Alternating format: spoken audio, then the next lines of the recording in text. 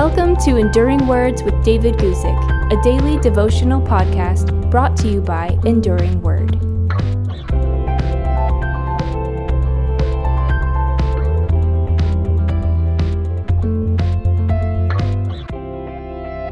Today, I want to talk about how the law is fulfilled for us and in us. And I want to read you a couple verses from Jesus' great Sermon on the Mount. Matthew chapter 5, verses 17 and 18, where we read this. Do not think that I came to destroy the law or the prophets. I did not come to destroy, but to fulfill. For assuredly I say to you, till heaven and earth pass away, one jot or one tittle will by no means pass from the law till all is fulfilled. As Jesus continued in his great Sermon on the Mount, he began a new section here by trying to prevent a misunderstanding. He said this, do not think that I came to destroy the law or the prophets. Jesus here began a long discussion of the law, and he wanted to make it clear at the beginning that he did not oppose what God gave Israel in what we call the Old Testament. He did not come to destroy the Word of God, but to free it from the way that the Pharisees and scribes, the religious leaders of his day, had wrongly interpreted it. Jesus made it clear. He said, I did not come to destroy, but to fulfill. Jesus wanted everybody to know that he had authority apart from the law of Moses, but not in contradiction to the law of Moses. Jesus added nothing to the law except one thing that no man had ever added to the law: perfect obedience. We remember that even though he often challenged man's interpretations of the law, for example, the Sabbath regulations, Jesus never broke the law of God. This is certainly one way that Jesus came to fulfill the law, that is, to keep it and obey it in perfection. Yet, the phrase, the law and the prophets here, certainly includes the law of Moses, but it goes beyond it. It was a general reference to the Hebrew Scriptures, and oh, did Jesus fulfill what is given to us in the Old Testament. Jesus fulfilled the doctrinal teachings of the law and the prophets in that he brought full revelation.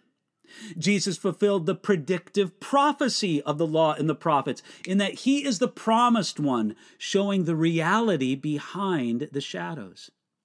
Jesus fulfilled the moral and legal demands of the law and the prophets in that he fully obeyed them and he interpreted them. Maybe I should say reinterpreted them in their truth. And Jesus fulfilled the penalty of the law and the prophets for us by his death on the cross, taking the penalty that we deserved. Therefore, Jesus could emphasize the lasting importance of the law. He said this, one jot or one tittle will by no means pass from the law till all is fulfilled. The jot and the tittle were small punctuation marks in Hebrew writing. It was as if Jesus said this, not one dot of an I or not one cross of a T will pass until all is fulfilled. And indeed, Jesus did perfectly fulfill the law.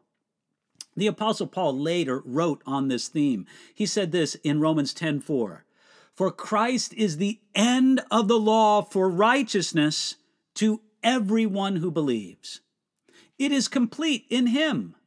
And this is especially appropriate in the context of the Sermon on the Mount, which shows us the character of kingdom citizens. You see, it presents to us a high standard. In fact, it's higher than any one of us can reach. If our salvation depended on the measure of our obedience to the Sermon on the Mount, every one of us would be doomed. Yet knowing that Jesus is the end of the law for righteousness to everyone who believes relieves us of the need to earn our salvation by our own fulfillment of the law. And it gives us, by faith, the gift that Jesus earned for us. Now, having received that righteousness, we go out and live as citizens of his kingdom, the kind of life described in the Sermon on the Mount. Our obedience is still present, and it's still necessary, but as a response to the righteousness we receive in Jesus, not as a requirement to receive righteousness. Today, thank Jesus for fulfilling the law for us, and by faith, receive it. Thanks for listening to Enduring Words with David Guzik. For more information about David's ministry, visit enduringword.com.